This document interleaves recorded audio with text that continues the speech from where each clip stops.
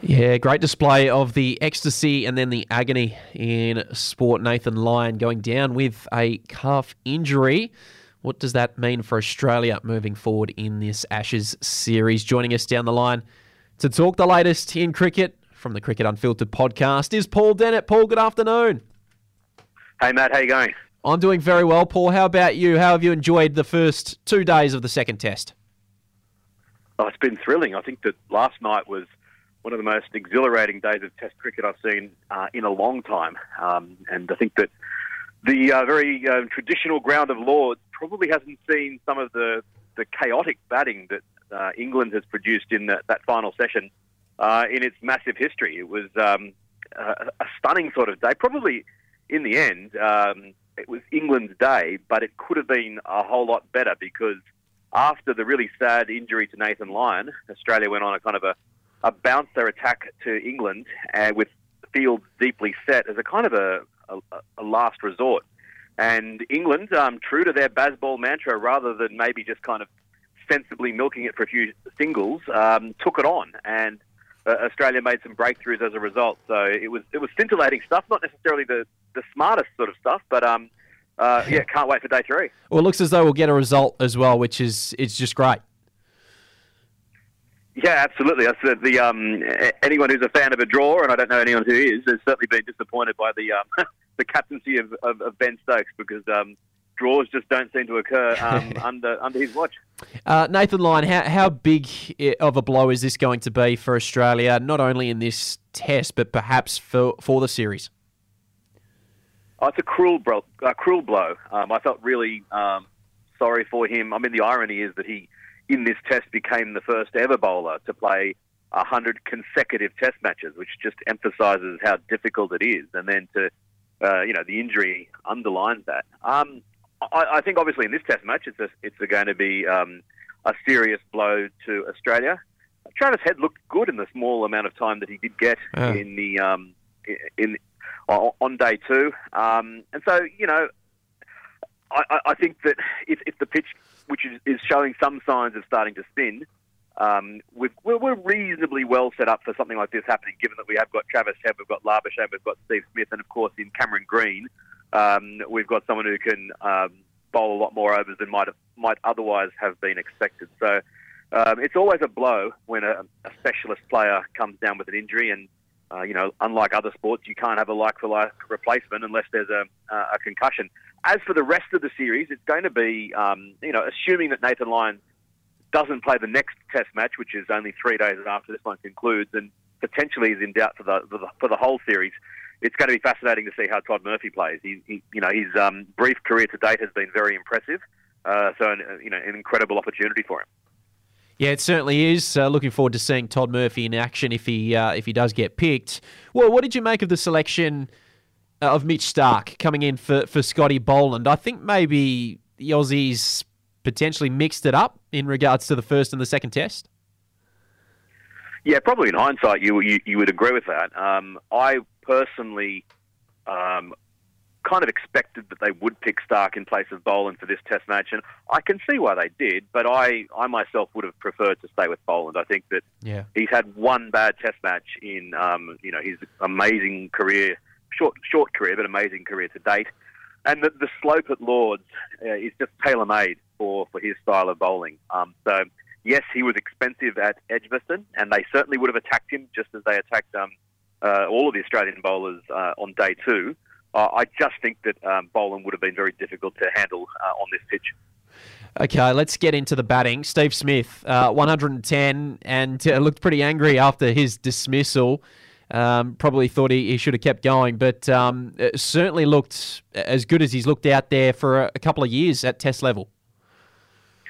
Yeah, he's just what a superstar. I mean, but you're right. His reaction of utter disappointment and devastation as he walked off, you'd have thought he got a duck. I think it's partially that he just loves batting so much that he knew that he was now going to have to sit in the dressing room and not batting. Although, knowing him, he probably went out the back and had a net. Just a superb performance to go along with the century he scored in the Test match before last in the World Test Championship final. And, most players, even if they do manage to get an average as high as his now is, it drops away. But he has just continued to keep it there, and his average nudging 60 is just incredible. And he's now passed 9,000 test runs. His case that he's making as potentially the second greatest test batter of all time is continuing to get stronger. And it's I just love watching him batter. You get this sense of you're watching true greatness, and it's a privilege to see. Yeah, it certainly is. David Warner, earlier on in the innings, out for 66. Pretty tough dismissal. Josh Tongue, it was nicely done by him. But, David Warner, I thought he looked pretty good, actually. Yeah, he looked really good. And it took what I think to date is the ball of the series to get him out. Yeah. I think that every batter in the world would have been dismissed by that ball. Yeah. It kind of raised the question as why wasn't there a little bit more of that from England on day one? That they were a little bit, more than a little bit, were quite disappointing with the way that they bowled on day one. And Tongue was their standout. And it's to England's credit that they did hit back on that second morning, that they managed to wrap Australia up without conceding too much extra damage and really got themselves back into the game. And then their opening partnership went along at such a rate that they were none for 80, and I checked on the betting. They were had already switched across to favourites. So the game can turn quite quickly. Yeah, it certainly can. Just a couple of other batting performances I wanted to touch on. Travis Head, Trav Ball, he's playing his own sort of brand at the moment. 77 off of 73. Does it so often where he just plays such an aggressive style coming off the back of, the likes of a Warner, Khawaja, Labuschagne, Steve Smith, who play that bit more traditional style, a bit slower. Trav Head can so often come in and just really elevate the process for Australia. Yeah, absolutely. I thought it was a wonderful little innings, and he's been so successful and so aggressive since his return to the side. But this was on a Lord's wicket that had a bit of juice in it, under leaden skies so much of the time against a quality bowling attack. That's a really important innings, and he just he took the game away from England, and it's almost like sides don't know how to handle him. That they tend to spray it around because of they know that if they miss their line of length by anything, they're going to go get pumped to the boundary, and he just keeps on doing it. And yeah, as much as Steve Smith, as I was saying, second greatest batter of all time potentially at the moment, you could almost argue that Travis Head's the most valuable batter we've got. Yeah, Pat Cummins could also be the same at the moment in his sort of form. He's 22 and not out once again yesterday, and Pat Cummins, he maybe should be looking at moving up in the order the way he's batting right now. But England did go in. Ben Duckett was pretty good with a 98, eventually bowled by Hazelwood. Then we had a couple of quick wickets in Pope and Root, but Brooke and Stokes seemed to get England back on track. So currently it's Brooke not out for 45 and Stokes not out for 17. The stumping by Alex Carey, how good was he and his performance as a wicketkeeper? I think he just keeps on improving.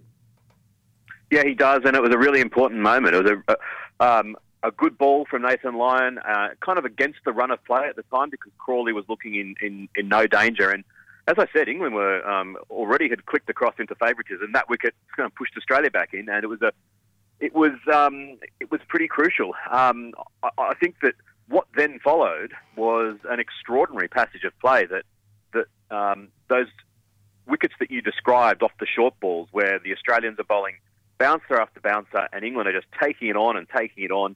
They lost 3 wickets to the bouncer. They also had a wicket off a no ball to the bouncer. They had Harry Brook dropped by Marnus Labuschagne at square leg off a bouncer as well. It's the sort of tactic that, I was listening to Glenn McGrath talk about it and saying that had England just put their egos behind themselves and defended and played sensibly, after about 8 or 10 overs, Australia would have had to abandon that tactic and gone back to plan A. It's the English commentators are very, very disappointed that although England did have a good day, they had a chance to really bat themselves into a position of significant strength, and they just didn't quite do that. And as things stand, it's much more evenly poised. So what's your prediction heading into the weekend? England are 4 for 278 with 6 wickets in hand. Nathan Lyon goes down. So what's your prediction?